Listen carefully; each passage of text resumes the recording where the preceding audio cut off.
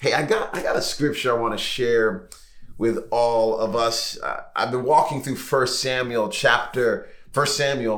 the book for quite some time now. If I showed you my Bible, I've got so many different things underlined and circled.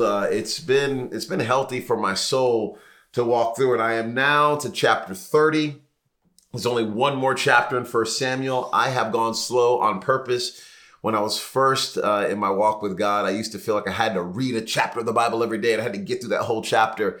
And I would find myself reading a lot, but not allowing the scriptures to read me.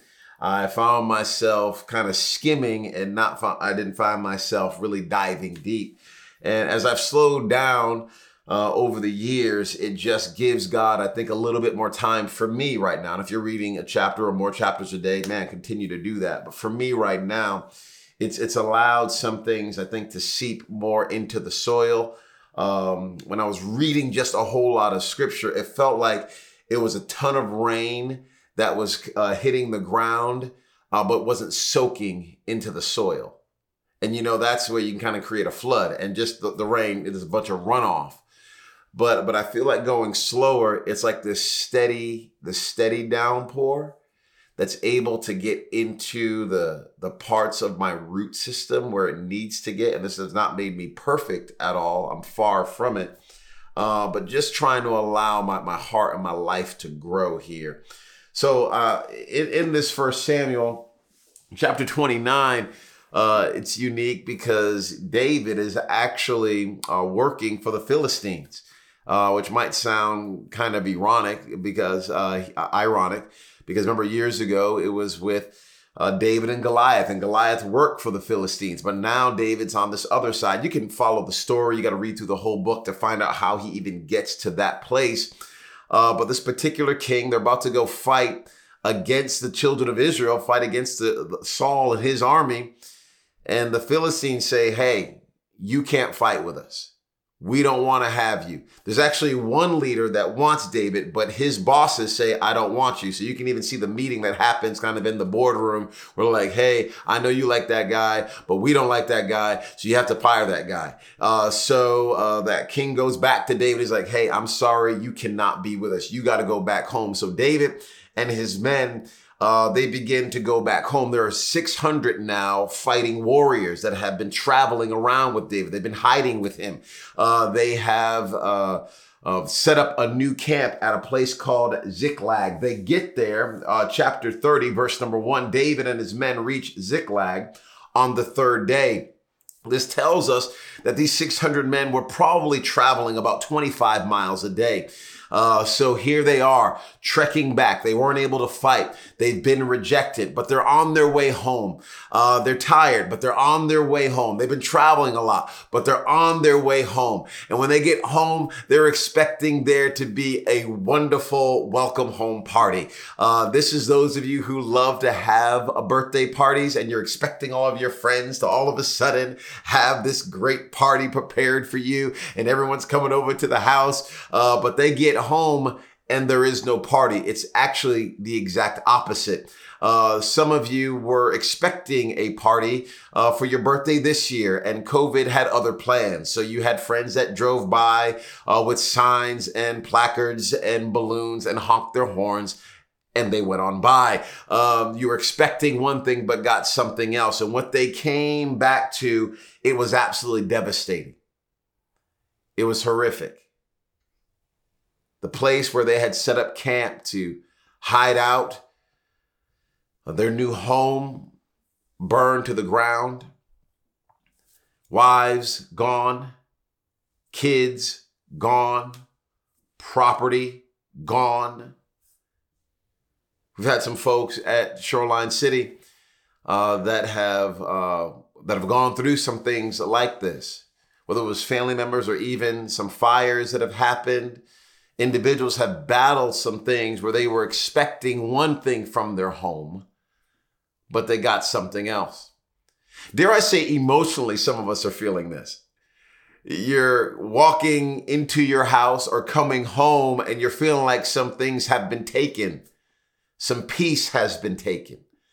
Some joy has been taken. Some focus has been taken. Maybe you're feeling like some energy has been taken. Some unity has been taken. Maybe you feel like some things have been burned down in your life. Maybe some dreams that you had have been burned down. Some aspirations have been burned down. Some goals seems like it's been torn down, burned to the ground. And here is David and his men, and their wives are gone, kids are gone, property is gone, and they are upset. And as a matter of fact, not just upset. When David and his men reached Ziklag, they found it destroyed by fire, their wives and their sons and their daughters taken captive. So David and his men wept aloud until they had no strength left to weep. Already, this is kind of a downer right now, right? It's like, oh my gosh, this is a downer. Earl, get off of this. I'm already sad enough. I'm tired enough. You got to get to something good. We're going to get to something good in a second, but I want you to feel it. I want you to feel it because you're already feeling it. I know I have felt it. We had our business leaders call today, and man, you want to talk about feeling tired or frustrated or what have you at different things that have been going on around us, and not having control. And now in Dallas, and I know even in Guatemala, that there's some individuals that are like, wait, things are changing again. We might have to shelter in place again. And some are like, I'm not going back. I'm not going back. And other folks are weeping aloud. And it's like, I'm crying. I've cried so much. I have no more strength to cry. I have no more tears to shed. I have no more feet to stomp. I'm done. And this is, they wept till they could weep no more. Verse 6, David was greatly distressed because the men were talking of stoning him. Now the people that were on his side are the ones that are talking about killing him. Have you felt alone? Have you felt like, man, nobody has my back? Have you felt at times like I'm in this thing all by myself? Have you felt at times like nobody gets me? Have you felt at times like what in the world is going on here? If you haven't felt that at all, then man, congratulations. But for the other 97.3% of us, we have felt this at some point in time. Matter of fact, the ones that were closest to him, each one was bitter in spirit because of his sons and daughters. And here's what we're going to focus on. But David found strength in the Lord his God. But David found strength in the Lord his God. But David found strength in the Lord his God. But David found strength in the Lord his God. He could not find the strength from the situation he was looking at. He could not find the strength from the crowd. He could not find the strength he needed from even those that were closest to him in this moment. He could not find his strength from his wives or his kids because they were gone. He could not find his strength from anywhere else. He could not look around him and see any place where he could galvanize strength. So what he had to do when people are talking about stoning him, people are talking about killing him, he has wept with them. And now the people that he's wept with are talking about killing him because the leader many times is the one that gets all the drama and the pain and the arrows because that's part of leadership. And he now he's like, what am I going to do? And what he chooses to do is he chooses to find his strength in the Lord. But David found strength in the Lord his God. I want you to put your name in there. But Earl found strength in the Lord his God. But Tyler found strength in the Lord his God. But Onika found strength in the Lord her God. But Lance found strength in the Lord his God. But Taz found strength in the Lord her God. But Leslie found strength in the Lord her God. But Rachel found strength in the Lord her God. You're going to have to find your strength from somewhere. And let's be the type of people that find our strength in the Lord our God. I got 4 practicals I want to throw at you real quick. 4 little phrases. We live in this Twitter world, so the world has forced me to make everything a phrase that can be, somebody can grab a hold of. And so here's the first tweetable phrase for you. How are you going to find strength in the Lord your God? Number one, turn off the noise and turn on your praise.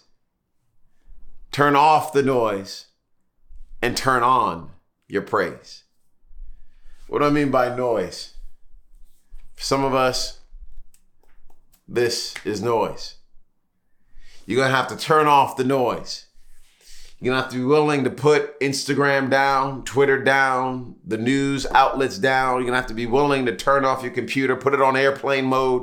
You're going to have to be willing to turn off the noise. You're going to have to be willing, as my wife does most nights, is she goes into our bedroom, locks the door, literally locks the door, and turns on worship music. She's turning off the noise of kids. She's turning off the noise of her husband. She's turning off the noise of the world around and saying, hey, I gotta have some time here where I not just turn off the noise, but I gotta turn on my praise. And I hear her praying in the spirit, and I hear her worshiping God, and I hear her crying out to Jesus, and I hear her singing at the top of her lungs. I hear her walking the floor. I hear her clapping her hands. I can feel her waving her arms in the air. Why? She's trying to turn off the noise and turn on her praise. How are you going to encourage? How are you going to strengthen yourself in the Lord your God? You got to turn off the noise and turn on your praise. Next one. Work your mouth to mold your mind. Work your mouth to mold your mind. What do I mean by that? Your mouth is a powerful thing. It's a very, very powerful thing. The words that come out of your mouth in particular are very, very powerful, and they have the ability to shape your life and your mind and the chemicals that are flowing through your body. It's beautiful how God has made our bodies, and I'm not Dr. Caroline Leaf, so I'm not going to go into all the nuances of this, but the words that come out of our mouth matter.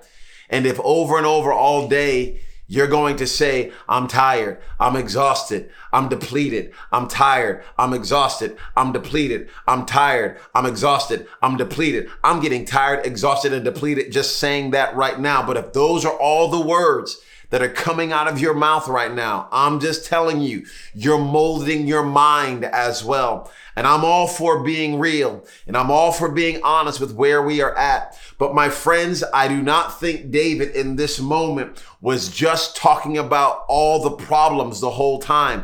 What he did is he strengthened himself. He found strength in the Lord. He found strength in the Lord, his God. So what you do is, yes, you can read through the Psalms and you see him saying, my enemies are encamped about me. I feel like I'm losing my mind. I feel like things are over, but you, O Lord, are a shield about me. You're the glory and the lifter of my head. You walk through the Psalms and you see that David is willing to say what he is dealing with, but he's also willing to pronounce the promises of God over his life. Work your mouth to mold your mind. Next one. I got two more about to be done here. Being practical is being spiritual. Being practical is being spiritual. I don't like how in church world we try to separate out so many things and say, oh, this is a spiritual thing and this is a practical thing. And I just want to say that all of this stuff comes together. These worlds come together. It's not like the spiritual is the real world and the material world is the fake world. No, that's actually some Gnosticism that's out there. We're not going to talk about that right now. But the Bible over and over condemns that type of theology and thought process, in all honesty. For us, we need to understand that being practical is being spiritual. You know that Jesus ate food, right? You know that Jesus went to parties, right? You know that Jesus rested, right? You know that Jesus went on walks, right? Being practical is being spiritual. So when you want to talk about, but David found strength in the Lord his God, we're not told exactly what he did, but can I just tell you that there's some things that God has given you as tools that you can use to find strength in the Lord your God? Are you exercising? Hey, you making cookies at night? Why not? Go right ahead. Are you willing to lift some weights? Are you going on walks? Are you pausing and just stopping and sitting? Maybe you got a pool in the backyard, or maybe your neighbor has a pool and you can sit in your backyard and look over at their pool and just be a creeper. Who knows what you might need to do to be practical, but it's being spiritual, to feed your soul. Have you paused to grab a good book? Are you willing to grab a novel and just begin to read? Have you sat down and maybe listened to some jazz music? I'm talking about being practical here, but David found strength in the Lord his God. And many times we can think that means, we have to be sitting and praying. That's the only way we can find strength in the Lord our God. But there's some of you that are artists out there. And I'm telling you, if you would just go ahead and paint something, you'd find strength in the Lord your God. There's some of you that if you are willing to put a poem down on some paper, I'm telling you, you'll find strength in the Lord your God. There's some of you that if you would go ahead and begin to organize some things in your house, you would find strength in the Lord your God. Being practical is being spiritual. And last but certainly not least, we walk by faith, not by feelings. We walk by faith and not by feelings. But these feelings, man, they shout at us, don't they? They yell, they scream, they tell us what to do, when to do, how to feel, how to respond. Our feelings, man, they're fickle. They'll be up one time and down another time. But my friends, we are people that walk by faith, not by feelings. Jesus, when he's carrying the cross, it hurt. But for the joy set before him, he endured the cross, scorning its shame. Then he ended up being seated at the right hand of God the Father. Some of you right now feel like you're carrying a cross. Please understand that feels heavy. It feels difficult. But we're following in the path of our Savior, where we're still taking our steps of faith. God, I trust you. God, this hurts, but it's not final. God, it's heavy, but it's not over. We walk by faith, not by feelings. In this story in 1 Samuel 30, you can read it later. David inquires of the Lord, finds out if I need to go after the Amalekites. As a quick aside, the Amalekites were actually supposed to be killed in 1 Samuel chapter 15, but because Saul did not do what Saul was supposed to do in chapter 15, David actually was dealing with something in chapter 30. So you want to be the type of parent and leader that deals with the things in chapter 15 so your kids and your family don't have to deal with it in chapter 30. That's a whole nother talk for a whole nother time. And David goes after these Amalekites and they whoop their behinds. I encourage you to read the story. 200 of the men say, we're tired. We can't go anymore. We're exhausted.